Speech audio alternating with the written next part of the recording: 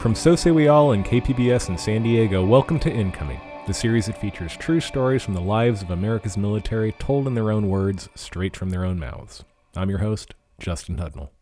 We're calling today's show Unstuck in Time, after the opening line in Kurt Vonnegut's novel Slaughterhouse-5. It's one of my favorite descriptions about post-traumatic stress disorder that Vonnegut uses in reference to his main character, when he writes, "Billy Pilgrim has become unstuck in time."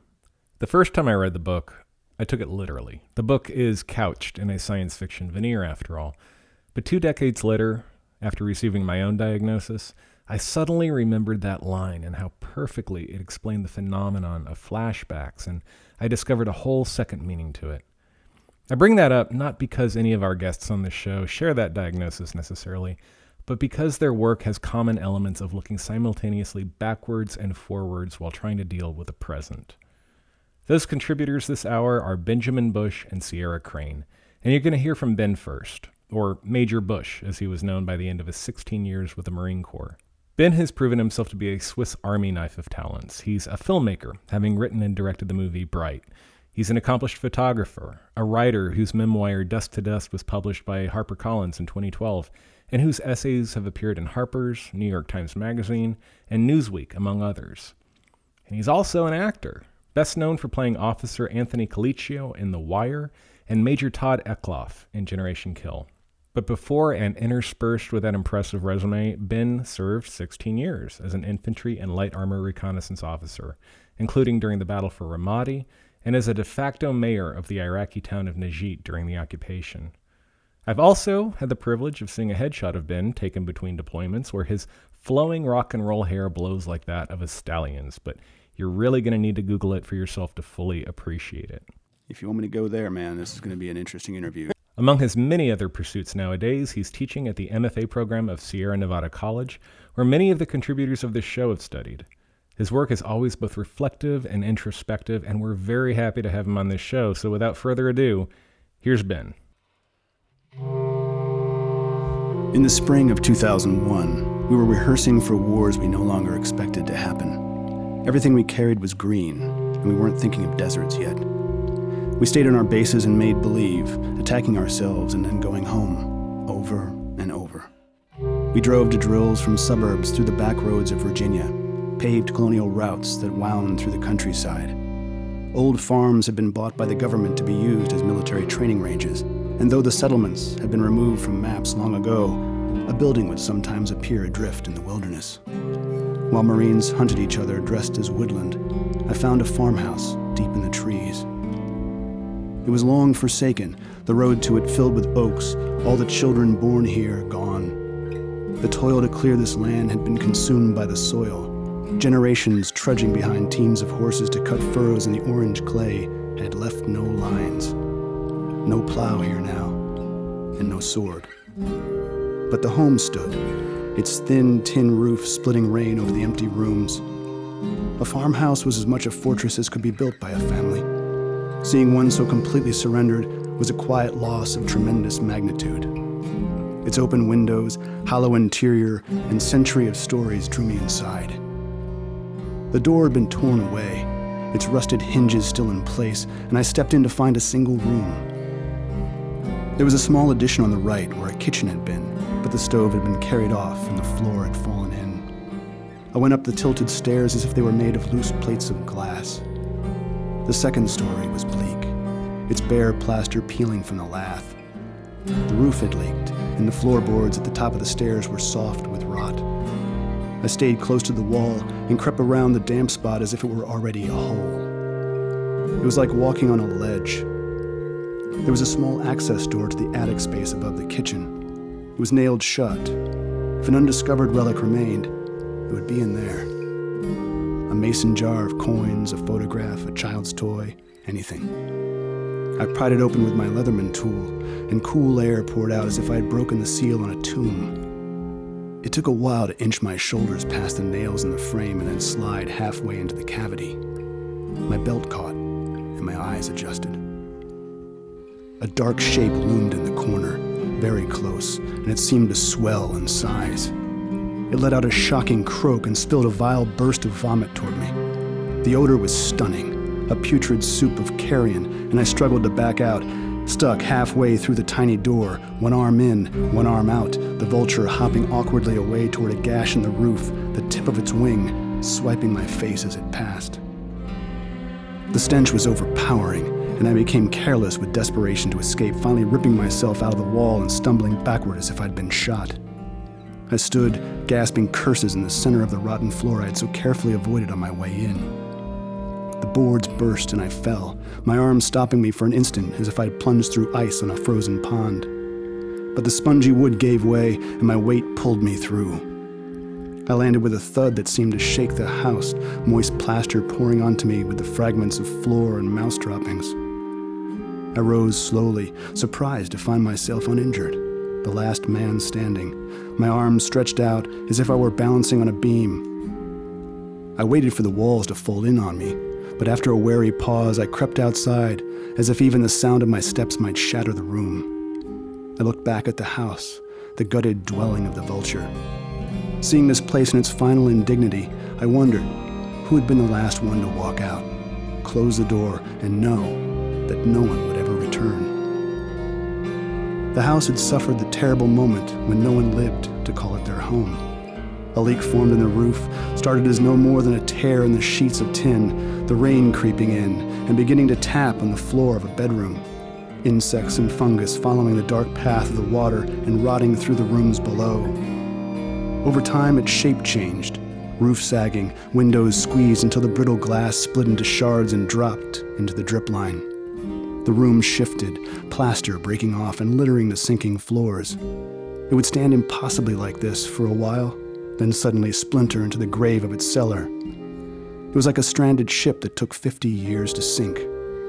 The chimney may stand for several more decades, finally weakened by its solitude, the freeze and thaw lifting its rocks apart, heaping them around the ashen earth like a burial mound. I circled around it one last time and found the rim of a wagon wheel, some broken cork-top bottles, and the single arm of a porcelain doll. It was only 3 inches long, stained by rusted cans and soil, but it was complete, its 5 fingers cupped and fused. I wrapped it in a glove and headed back into the war games. Days later, in my own home, I placed the pale arm in a drawer that held worn seashells picked from beaches. They looked like pieces of the same body, a tiny child blown apart. By spring of 2005, I was in Ramadi, Iraq, on my second combat tour. The city was made of concrete and metal, all the homes poured or built with hollow blocks. The floors could not rot, but they could be cracked, and the city often shook with car bombs or IEDs, smoke rising out of the neighborhoods full of children. Some homes had been collapsed by the war, all the rooms crushed into a thin pile of fragments and rebar. Our enemies fought us from houses and apartments, holding families hostage or driving them out. They brought violence, and we responded in kind, keeping the city frightened. Our patrols took sporadic fire, and we fought house to house because there was no other choice. We were left to search homes we had searched many times before. The women and children gathered in one room waiting for us to leave, knowing that the men we sought were already gone. They lived in between all of us. On these streets, gunfire sounded like it came from all directions, so we reacted as if it had, spreading out into every home around us while mobile units circled the perimeter to catch our assailants if they fled. We hoped that if we moved quickly enough, we might trap them in the second story of a house, their fingers still guilty with gunpowder. On one such day, a Marine on my patrol was hit by a sniper, and we rushed, passing through a walled courtyard with our eyes on the windows. The front door was unlocked, and we pulled it open, leading the way in with our rifles. I stayed at the bottom of the stairs, aiming up as Marines went from room to room downstairs. The house was empty, but clean, just vacated, already haunted by its family's hurried departure. There was still dry bread on the kitchen counter. A Marine covered me as I went up the stairs, followed by another, both of us watching the doorway at the top, our eyes tight to our rifle sights. Our concentration shrank the space, closed the stairway in, and our steps echoed as if we were mechanical and composed of something harder than flesh. I made entry into the room and was surprised by my own reflection in a mirror. My finger involuntarily tightened on my trigger as I saw what I would look like to anyone else. I had never seen myself this way. I swept the room, stopping on a plastic doll's head, its blue fractured eyes looking back at me. The eyes were the color and the head the size of the baby girl I had left at home, my daughter, born just months before I deployed. An Iraqi child had worn much of the hair off the doll with affection, then suddenly left it behind, perhaps one possession too many to carry. The room was empty, a few brass shell casings on the floor, wardrobes left open, the house quickly abandoned by a family escaping with nowhere to go but somewhere else in the war. I was the danger as much as anyone else. I took a photograph of the doll and went back out to the street. I patrolled past the house for months afterward, entering to clear it again from time to time after the sound of gunfire.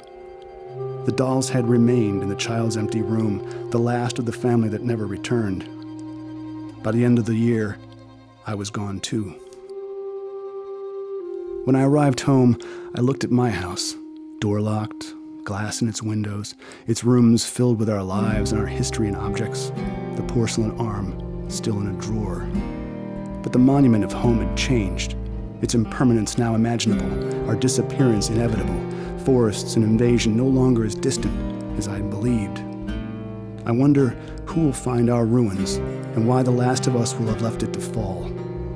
I wonder where the war will move.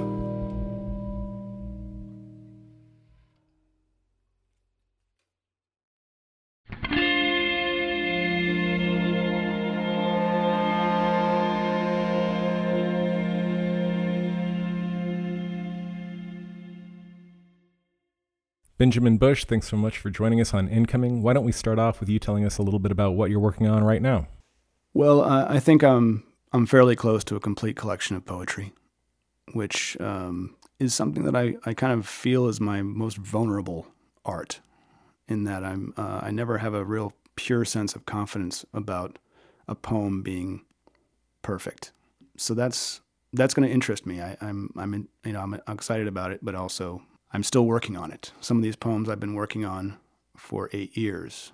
Mm-hmm. It's the same poem. I keep moving the commas and changing a word. And it's either because I get better, I read more work that makes me write and think better, or I was never right. And that worries me about everything else I think I'm finished with, So I have the sense that I understand how to use prose. And when I write a sentence, I have a certain confidence in its structure and strength. With poetry, free verse, I'm always unbalanced, and I'm never sure. I'm never actually certain that the structure that I'm using, that I'm standing on, isn't loose. I'm always kind of questioning a poem that I've made. Sometimes poems that I was absolutely certain I'd completed, I look at later, and I'm dumbfounded as to who snuck in and wrote it. Is that in a good way or a bad way? Both, absolutely. Sometimes I'm surprised that something is so good, and more often than not, I can't believe the number of mistakes that anyone should notice. It just baffles me. It's magic. I think poetry has something going on that I can't do with prose, although I sneak a little bit of lyric into prose when I get a chance.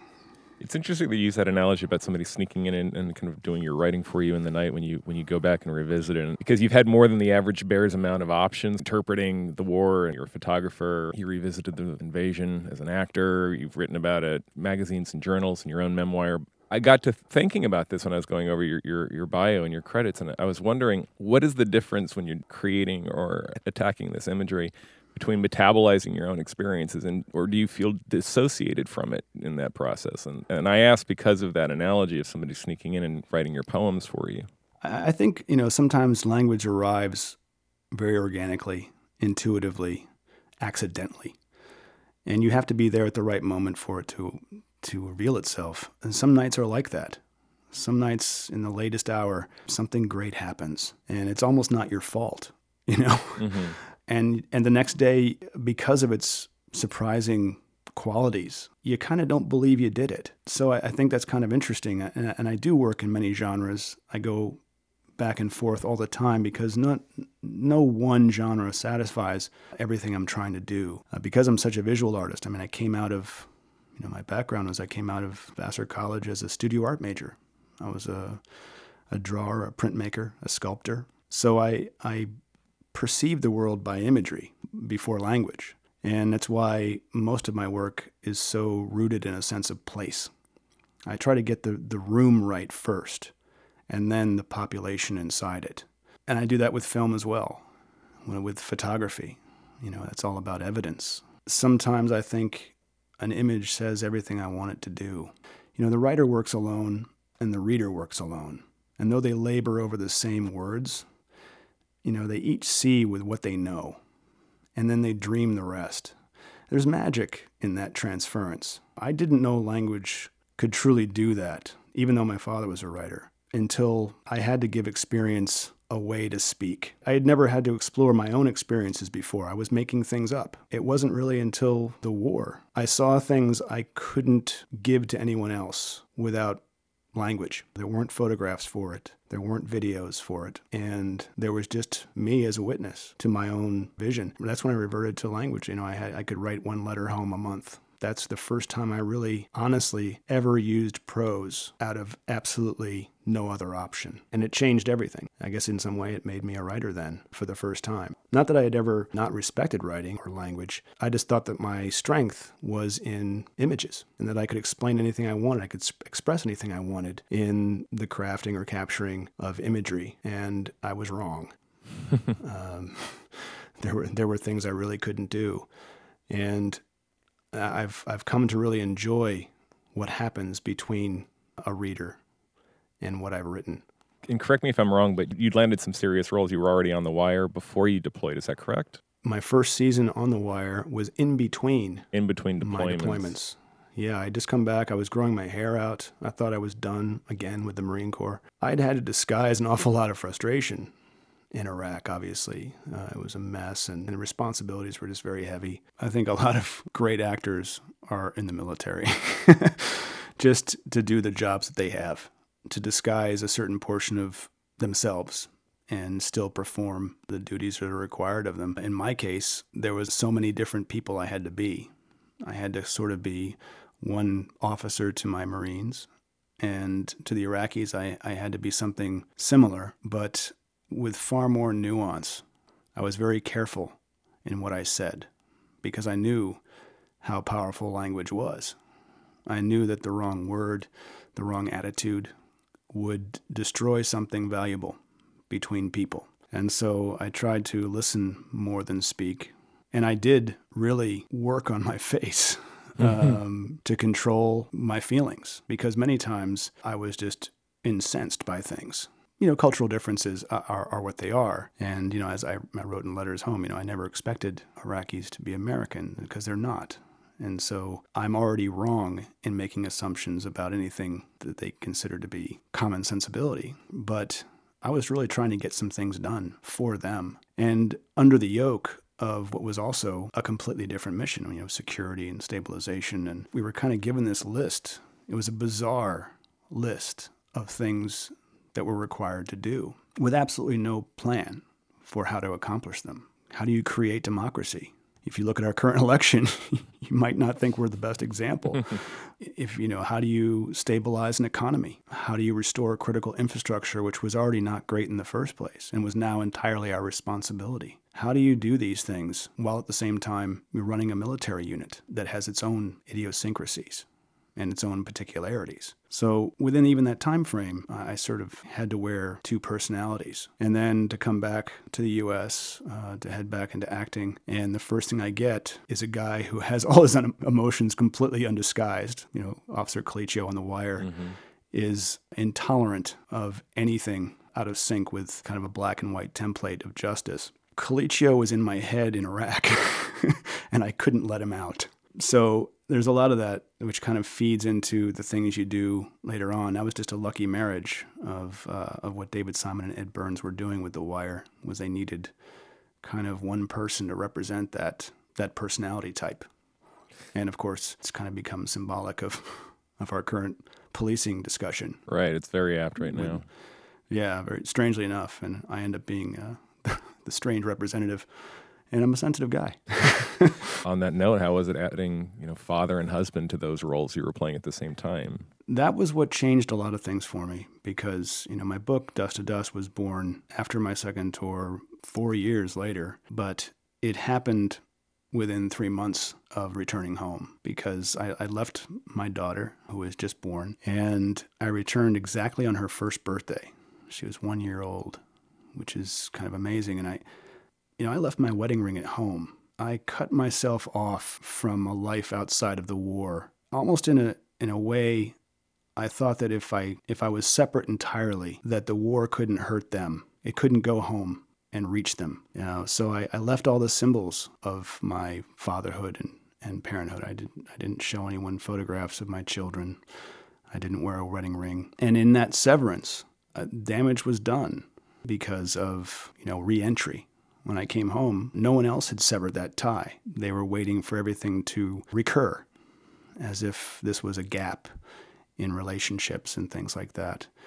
And there was this beautiful little baby, and she didn't know who I was. And there's something terribly wrong with that. That separation does that to families everywhere. And so I had to kind of become a father that day, and then kind of reacquaint myself with being a husband as well. And all this happened, as we moved towards the holidays. And immediately after that, my father died of a heart attack, and followed by my mother within a year. And it was a concentration of death that you expect in war to a certain extent, and you don't expect at home. And the two of them overlapped. They kind of combined in the same intellectual and emotional period. So I became an orphan and a father almost within the same period. And that's what bore the book out. That's where I really had to use language because the witnesses were dead. The only people who knew about my childhood really were gone. I did what the child does. The child searches for their parent. It's a natural inclination. And in looking for them, what I had was memory. I realized the power of memory, corrupt as it is, to bring people back. Photography, we've always kind of relied on that. Here's the evidence that people were here. And you look at that photograph, and it re-imprints upon you the existence of people. And you need that because without them, people begin to fade. That's the sad truth of people you love, is even remembering them as hard as you can, their face begins to blur. Their laugh begins to diminish. And so I was going through all of that at once. During my first tour, I'd convinced myself that I was invulnerable. I was not careless, but I was unafraid in part because fearlessness was required of me. My Marines assumed that an acceptance of risk was ordinary. We became accustomed to our endangerment. When we took our first casualty, we were at a loss to completely believe it, and went right back into our ritual of patrols as if nothing had happened. While I was deployed, my family worried, all of them keeping their worry from me as much as they could. My second tour was different. I expected to be killed in Ramadi. After I was wounded, it was far worse for my wife and parents, the mystery of my situation expanding my peril in their imaginations, my vulnerability exposed. But the belief in immortality and the certainty of doom produced almost the same lack of anxiety in me. On June 16, 2005, I accompanied a captain who had become a friend during the deployment. While we patrolled through a fishing village south of the city of Ramadi, we found it almost empty again. The streets vacant, men gone, dogs quiet. To take the edge off, the captain and I exchanged lines from Monty Python and the Holy Grail. One of us would begin, "You are in great peril." "I don't think I was." "Yes, you were. You were in terrible peril." "Look, let me go back and face the peril." "Oh, no. It's too perilous." We boarded vehicles and went back across the abandoned railroad tracks, relieved to finally be heading back to base after so much sweating. Mortars came in, and an IED erupted ahead of us on the road with no effect. Enough trouble, though, to steer us onto another road. The convoy changed direction, turning east on a dirt path through a jumble of houses. The enemy picked the first vehicle in the convoy, detonating several artillery rounds daisy-chained together around a fuel tank. The blast was so powerful that it blew the up-armored vehicle off the ground. The road ahead went black with smoke, and the company frequency went silent for a moment. The captain was dead, and his gunner missing, crushed beneath the burning vehicle. I would spend the night protecting my friend's smoldering wreckage while we waited for a recovery vehicle to come. The purity of service had been corrupted by the moral ambiguity of political language. Language had been the first casualty of the war. It was not the dirt or the smoke or the smell or the blood. My days were not condemned by the things I'd expected. It was the pointlessness and the faces of people who were left to live in the violence we had brought with us were drawn to us. Our bullets had gone out into other people's lives. We gathered our wreckage and our dead, and someone who lived there filled in the holes in the road made by the bombs left for us. For 215 days, we threw ourselves at the city and washed back into Hurricane Point. At headquarters, 100 meters away, other Marines read our reports, and the Euphrates passed between without noticing any of us. In an essay for Harper's, finished while I was still in Iraq, my father wrote, "We do not talk about what could happen to Ben. We cannot. We are in our mid-60s, and every day is precious to us, but we have talked away a chunk of the year of our lives by ticking off each day of his second tour as one more that hastens him home. Perhaps we feel that by slicing another day off our lives, as we wish it away to bring him home, we are spending our lives to buy his." I returned at the end of September on the day of my daughter's first birthday. She hid behind my wife's legs and sneaked smiles at me. I guess that she had no idea who I was. I almost forgot why she wouldn't. I had known fathers who were never coming back to their children. I cleaned my rifle and pistol one last time, again, and turned them into the armory.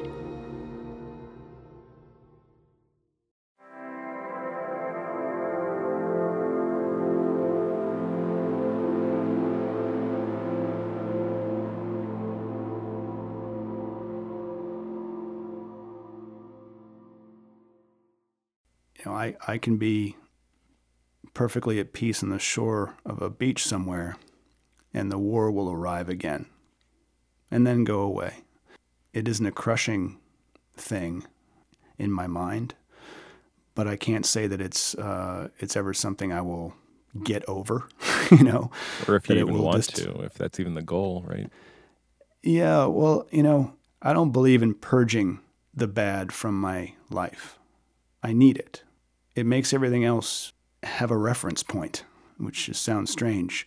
I don't believe in purging away pieces of me to be healthy, to be somebody else. I act because I'm not a big fan of myself, and I love to explore who we are by sneaking into someone else's head. I get to not be me, even though, yes, I am. I'm always still in there. I'm always still interpreting pieces of myself and then lying about the rest. There's savagery in war. I mean, you'll never probably, in most lives, have something so dramatic to deal with. It's this surreality. You go away to a place. We don't stay here for the war. In America, we've been lucky in that, since 1865, and a little bit in the late 1800s, we've been able to leave for our wars. They become a distant thing, it's a neverland of sorts, It seems like it's fictional to everyone else because they don't have to worry about bombs in their streets like some people do in the world. So their perception of reality is incredibly different from ours. And because of that, we talk about the civilian-military divide, and I don't want to accentuate that discussion any further, but that is a big difference. Everyone who deployed overseas and saw some action or another went to a different world. It kind of lives in your head that way because that world is not here. I've walked through deserts here in America, various other places. It's not Iraq, but I sense Iraq there. What on that note, and this is a question I ask everybody on the show, and I'm interested to get to your take, but if you were to come up to a young man or woman about to leave the Corps now, rotate out in a couple of weeks, what advice would you give them if you could give them one piece? Well, it's so different for every single person. Do they have a family? Are they young? Are they older? What did they do in the war, which is, varies tremendously. It's a hard question to answer. I think, as with all experiences, the only way to truly understand what they are is to give them time. I kind of went after mine fairly early, but I was kind of switched on about my experience. I've always kind of, been very tight with my environment. And so I was taking a lot of things in.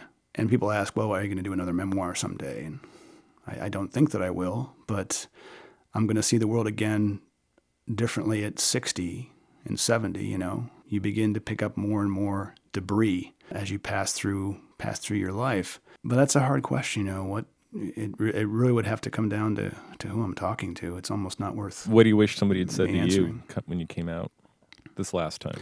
I don't know. I didn't want to talk to anybody. I didn't want to be thanked. I didn't want to tell any stories in particular. That came out really when I lost my parents. It was about profound loss that just brought a lot of other things into context. We're all going to lose the people we love. That's the thing we create fictions for, to survive the truth of that. How do you depart from the inevitable? You create heavens. Look what religion has done. Every religion. Death takes you to a better place, right? So I think we all do that just on a personal level as well. We don't think about our mortality. And I've always been kind of tracking my mortality. I've always believed I don't have enough time. I worry about it now more than ever as I progress in my days. And the fiction I have to kind of give myself is that the time I spent doing these other things wasn't wasted, And you look at Iraq now, and you look at the arguments for and against, and they're pretty much all against us even having been there. That's 2 years that I wasn't making art, that I wasn't with my family, that I wasn't working the land and working the house, and and doing the things that we all kind of consider accomplishments in our lives. Right. However, look how much art the war made afterward. Look how much of a larger discussion I've had because of my experience in it. What would I have been missing if I hadn't been there as the artist I am? Benjamin Bush, thanks so much for being on Incoming.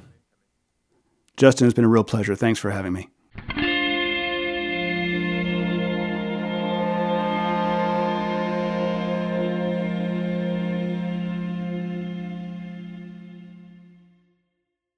Hey there, friends.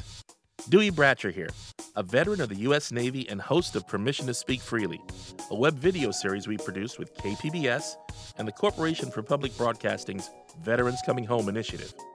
A group of contributors from Incoming got together with Justin and the folks at KPBS and decided to tackle some of the biggest misconceptions veterans face after returning to the civilian world, with some humor and wit and a little bit of sass. If you enjoy Incoming, we think you'll be glad to see Permission to Speak Freely too. And you can check it out online at kpbs.veteranscominghome.org. That's kpbs.veteranscominghome.org. We think you'll be glad you did, and hopefully you'll want to share it. Hey, thanks for supporting your friendly neighborhood veteran artist. I'm Dewey, and I'm out.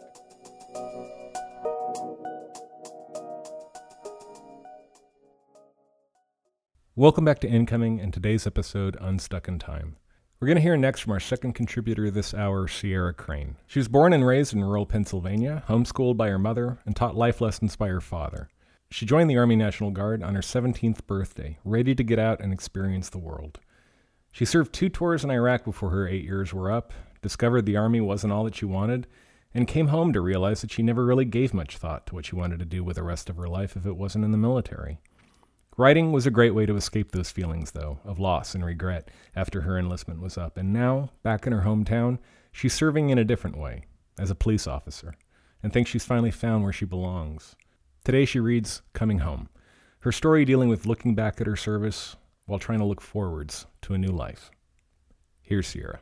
Hi, my name is Sierra Crane. I'm a veteran of the Pennsylvania Army National Guard. I served from the years 2003 to 2011 and did 2 tours of duty in Iraq. I'll be reading my story Coming Home, focusing on my transition after coming home from my first deployment in 2006. It didn't start right away.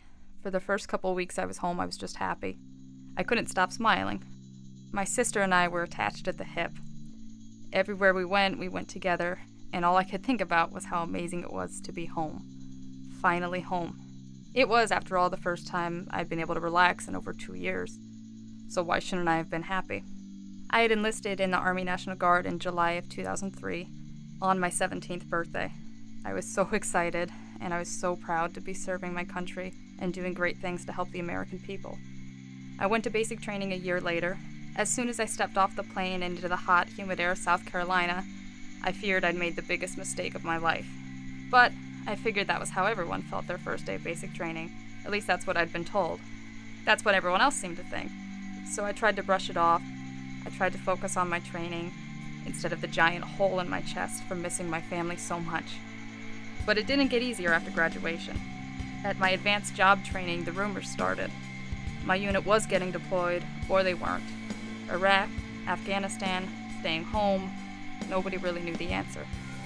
Finally, I called my sergeant back home 2 weeks before my graduation, and I asked him. Yes, they're going, he told me. You're going. Less than 3 months later, March of 2005, I left home and began my first deployment.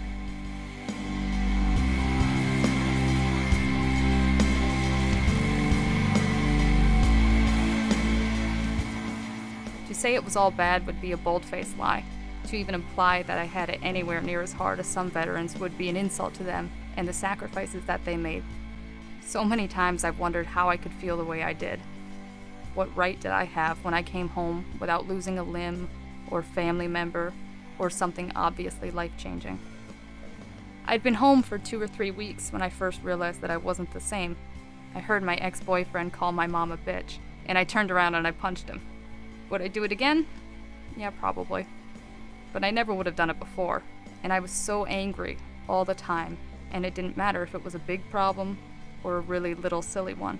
Something as simple as going to plug in my laptop and finding a neatly folded pile of clothes in the way. What kind of person would take those clothes and hurl them across the room because they were so angry? I was that kind of person. I would walk through the room, and my mom and my sister would brace themselves, waiting to see if something else would set me off. Something so tiny they wouldn't even realize it was there until I was yelling and storming out of the room. They didn't know what was wrong, and neither did I, so they didn't know it wasn't their fault. I would cry alone at night, wanting so badly to be happy and not understanding why I wasn't. I loved my family more than ever because I finally understood what it was like to not have them by my side. But no matter how hard I tried, I just couldn't be normal again. I couldn't drive down the street and not worry when I saw the cardboard box on the side of the road and think it was a bomb. I couldn't watch a movie on the 4th of July and not want to curl up in a ball when the fireworks went off outside. Eventually, I just wished that I could go back. I would have given anything to be given a new set of orders, sending me back to Iraq. Life was simple there. Someone shoots at you and you shoot back. A mortar comes in and you brace yourself. You view everyone as the enemy, just in case. I'd been home for 6 months when I finally came to terms with it all. It was Christmas night, and I don't remember exactly what happened, but I'd been upstairs with my sister and I said something awful to her, and I knew she was angry and confused, but I was never very good at apologies. So I just went to bed when she did. But I didn't sleep. Soon I went downstairs and I was pacing back and forth in the living room, trying to stifle the sobs so no one would hear me. But, of course, my mom did.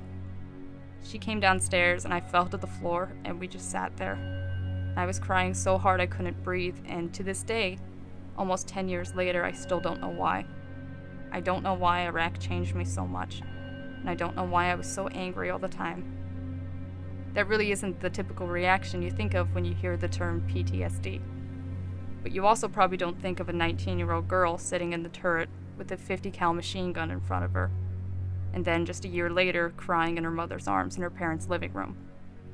But that was me, and that was who I'd never wanted to be.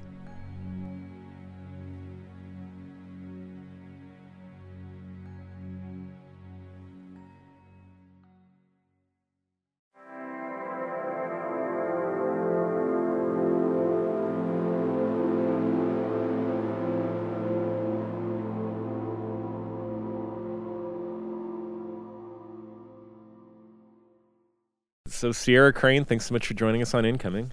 Thank you for having me. Why don't we start off with where you were in life that motivated you to join the National Guard? I guess it started when I was really young. So young, I don't even really remember what brought it about. But for as long as I can remember, I wanted to join the Army when I grew up. I was actually so anxious to do it that I called my recruiter when I was still 16. And I wanted him to come over and talk to me and, tell me what it was going to be like. And he said, call me back when you turn 17 because there's nothing I can do for you right now. You're too young. But I don't know really where it came from other than just I like the idea of the National Guard because we had some natural disasters in my area when I was growing up, some tornadoes, and I could see how it would be nice to be able to help out the community I grew up in by being in the Guard. How did you settle on your MOS as a weapons mechanic when you joined? I grew up in a really rural area of Pennsylvania, and my dad taught me how to shoot guns from a very young age. So I always kind of had a liking for guns and shooting and just playing with weapons of any kind, really. So when I did get the chance to talk to the recruiter and he told me that it was possible for me to be a weapons mechanic, I settled on that right away. I was like, I want to work on guns. That sounds fun. You joined after September 11th, is that right?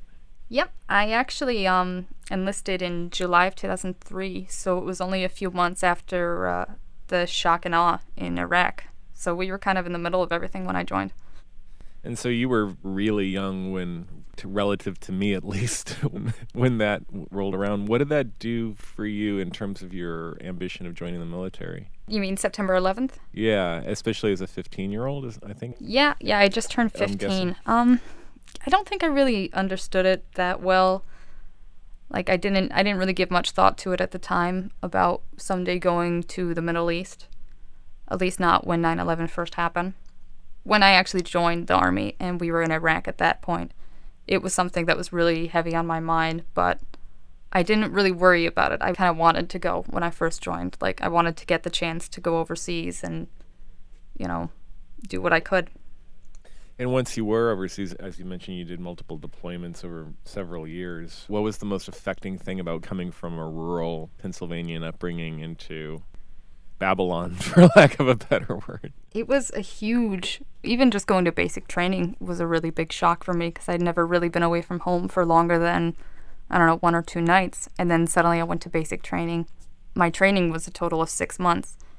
And then almost right away after graduation, it was just a couple months, I went on my deployment, and that was 15 months long. So it turned out to be like 2 years away from home after never being away from home for more than 2 days.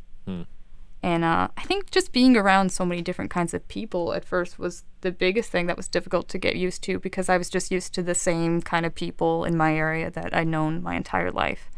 And I'd never really been in any kind of danger or anything growing up. So I guess that was kind of a strange adjustment. But honestly, when I was in Iraq, that wasn't really something that I focused on that much. It was later when I got home that I was like, holy crap, I could have been shot. Right. You mentioned when we spoke earlier that you'd been writing almost all of your life. Mm-hmm. I mean, with a name like Sierra Crane, it's kind of a crime if you don't. Well, thanks, I think. So many writers get gypped, but not you. How did writing and telling stories factor into your experience with coping with all the adjustments before, during, and after your deployments? Well, the story that I actually just got done reading was something that I wrote after I got home from my second deployment. And initially, when I first got home from the first deployment and I was going through all those issues, I really didn't talk to anyone about it other than my mom a little bit, but I didn't even really talk to any of the other veterans that I'd been deployed with about it. So I just kept it quiet for quite a few years. And then finally, I felt like I was ready to let this out. And so I kind of wrote that down, and I actually put it on Facebook at the time for, just my close friends to read and everything. And they were really shocked to see that I'd been through something like that. I don't think any of them really had any idea.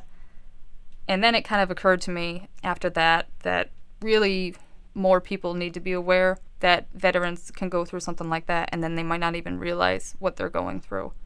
I think it helped me a lot to come to terms with what I'd been through and the way I acted. Just being able to put it on paper and see people accept it and not think any less of me for it. What was the thing that you felt that was the hardest for your friends and family to understand about what had changed once you got home? Or for you, when you realized something had changed? Well, for my friends and family, I think it was just strange to see me act so, not physically violent, but just emotionally violent, sort of like yelling and screaming for no reason whatsoever, because I'd never really been like that before. I was a pretty happy teenager. Like, I was a pretty good teenager, really. Like, I didn't really cause any problems with my parents or anything, so I think it was really weird for them to see me just acting so different and out of control. And for me, it was weird because at the time I didn't even really think of it as PTSD or anything like that. I was just like, why am I feeling like this anymore? You know, I should be happy to be home because for the past 2 years, all I've wanted to do was go home. And now I'm just miserable all the time. And I didn't get it. Like, I didn't know why I was feeling like that, or if it was normal to feel like that, or if it was just something that, you know, was wrong in me. I have to ask because I found from doing this show that female service members have a different experience than their male counterparts just by nature of their gender. Part of that factoring into the diagnosis of post-traumatic stress and the coping, did you feel that as a woman you had to be more on guard than your male counterparts, potentially in terms of hiding stress and combat fatigue? Maybe a little, just because I think if a woman shows that she has PTSD or if she's really struggling with being overseas, it's not only a sign of weakness on herself, but it can be a sign of weakness on women in general. You know, Right. I'm reminded of a term a friend introduced me to of the unwilling representative. You know, you become the unwilling representative for all female service members. Exactly. Like, everything I do kind of represents all women in the military because not many people know any women in the military. So if they meet me and they're like, oh, she was in the Army and she's like this. So that's just kind of how they base their opinion then. So it's like, well, if she came home from Iraq and she was all messed up because of it, that must mean that women can't handle it. Like, they shouldn't be overseas because she obviously shouldn't have been. You mentioned in your story that you spent a considerable amount of time when you first got home figuring out what you wanted, and you defaulted to the idea that maybe you wanted to go back, which I think is a very common experience for returning service members of wanting to go back what they knew, even as, like you say, while you're deployed, you just want to come home. Yeah. What was the factor once you were home and wrestling with that helped you ease into a new life as a civilian again? After the first deployment, I don't think I ever really settled into normal life again. I got home in June of 2006, and like I said, the first 6 months or so, I was really struggling with, you know, all those anger issues and problems that I had. And then for pretty much like all of 2007, I was kind of a bum, really. Like, I really didn't do anything. I went to drill and I went to annual training and stuff, but I never really settled into my new civilian life. And then the next year, I got deployed again. So then I got the chance to go back to Iraq, and I came home from that, and I adjusted much better than I did the first time. I didn't have the same issues, and I'd been home for about a year, and I thought, well, I don't want to be in the Army anymore. I don't want to go back to Iraq or Afghanistan, so I wasn't going to re-enlist. But I also knew that I really couldn't picture myself having an office job or anything like that. I still kind of wanted a little action, a little excitement maybe. So I went to the police academy, and I became a police officer, and that, I think, also helped me a lot to feel like I was still contributing something even if I wasn't in the Army anymore. We've had a couple contributors on this show who have transitioned from the military into law enforcement, and I always like to ask what you feel like the strengths and the perils of that transition are in potential candidates. I mean, I could see how it could be an issue because here, as a police officer, I'm supposed to be serving the people that are living in the area that I'm working in. You know, I'm basically working for them. So I can't look at everyone like I would look at the people of Iraq when I was over there, like suspiciously, just worrying about protecting myself and protecting the other guys. I have to worry more about protecting the people that are living in the area I'm working in. So I could see how it could be a problem if a former service member became a police officer and they might be a little too harsh on people. And, you know, it's not a war zone over here. You know, we're in the United States now. You can't treat it like in Iraq. So you can't treat people the same way as you would when you were at war. You're not at war with people. You're supposed to be protecting them. But on the other hand, I think it has helped me a lot because I have a little bit of experience, not really with direct combat, but at least with high stress situations, and I know how to deal with them a little bit better than I did years ago.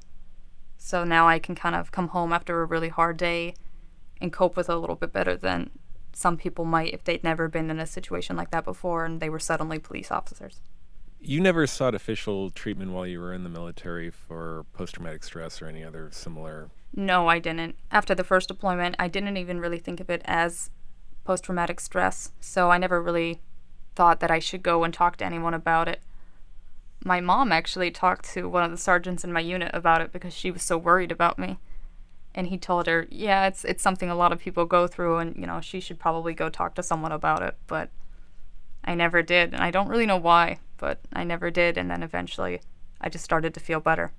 Would you consider that now more, or would you see it as a greater risk now that you have a new career in law enforcement if you ever were to feel that impulse to seek treatment? Sometimes I still feel the same feelings, like coming back on a much smaller level, especially if it's been a particularly stressful time at work. I can feel myself like getting frustrated and angry over really small things, and I kind of have to rein that in and think to myself, no, calm down, it's not that big of a deal. And I've thought about it before, like maybe eventually I should go talk to someone about it and just see, if that helps me come up with even better coping mechanisms. But I can see how it would be something that I might hesitate over, because if I get diagnosed with PTSD now, working as a police officer, what's that going to look like to not only the other police officers in the area, but the people who are living in the area I'm working in, to say this cop has PTSD. Is she going to snap on us? Is she going to do something because she has like a mental breakdown or something? So it would be difficult to acknowledge that problem and not feel like it's saying something about me as a cop. Right, which is kind of, a catch-22, because it doesn't mean that there aren't people out there without the diagnosis or without their stressors. It's just about being penalized for seeking treatment. Exactly. Like, you don't want to risk, losing your job or getting put on desk duty for a while because people don't think that you're mentally fit to do the job anymore. Right. Which is, some of my friends have argued that, anyone can get PTSD, but veterans are actually trained to deal with it a little bit better. Well, along those lines, what do you feel now, looking back at your old self when you first got home, that you wish you had the language for about what you were going through and what you could have explained to yourself about what that transition's like? What advice would you have given yourself? I wish that, I don't know if someone could have told me, but I wish that veterans even now knew that whatever you're feeling when you come home, whether it's extreme anger, like what I went through, or whether you're sad, or you want to go back, or you're scared, or, whatever, it's not wrong. Like, there's really no wrong way to feel after you get back from being in a war zone. It's just, something that you have to figure out how to deal with, but it doesn't really change who you are as a person at the deepest level. It doesn't mean anything bad about you. It's just something that you need to work through. But it's nothing that you should feel ashamed of. And what advice would you have for somebody who's about to term out of the military and say if they had about a month left on their clock before they rotated? I would say you definitely need to start thinking about what you want to do when you get out of the military, because I think a lot of the times, and I know I did too, I just can't wait to get out and not do anything. I just want to go hang out every day and not have to go to formation or anything like that. But there's only so long that you can do that before you're like, okay, now what am I going to do with the rest of my life? So I think people definitely need to think about, what are they going to do for a career? Are they going to use their GI Bill or cut off all contact with veterans or, whatever? But they need to give it some thought instead of just jumping in feet first and learning as they go. With your experience coming home, and as you say in your story, wrestling with your family and wrestling with the fact that you changed, what do you feel that civilians need to understand about the military that they might not if the only perception they're getting of it is from the news when something really bad happens or from Hollywood and television? Mm-hmm. I think that I think people need to realize that PTSD doesn't always look like they expect it to look. A lot of the times in the movies or even in stories they might have heard, people think of having nightmares or waking up in the middle of the night and grabbing their gun, having flashbacks.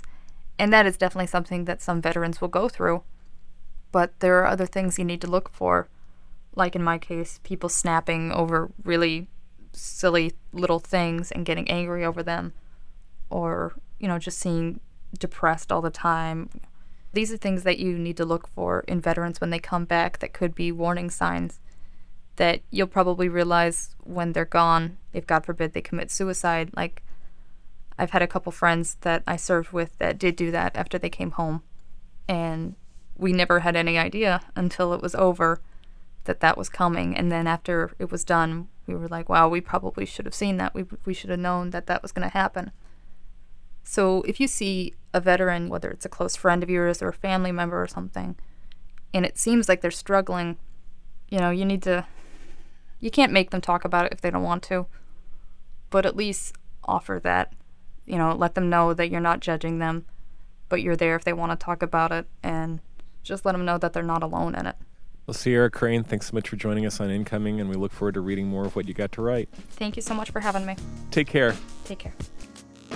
That's our show. Our guests today were Benjamin Bush and Sierra Crane. Incoming is produced by myself, Justin Hugnall. Jennifer Corley is our editor. Original music by Chris Warren, Ariana Warren, Chris Apple, Charlie Arbalez, White Visor, and Kevin MacLeod. Outro music is by 1032, aka Tim Koch. At KPBS, John Decker is program director, Nate John is web editor, Emily Jankowski is our technical director, and Kurt Conan is audio engineer. Funding is provided by the KPBS Explorer Program, the Veterans Initiative in the Arts from the California Arts Council, and listeners like you. If you want to learn more and get involved, you can find us at kpbs.org/incoming or at incomingradio.org. And you can listen to all of the episodes of Incoming available right now in podcast form on Apple Podcast, Stitcher, and wherever fine pods are found. Thanks for listening. We'll talk again soon.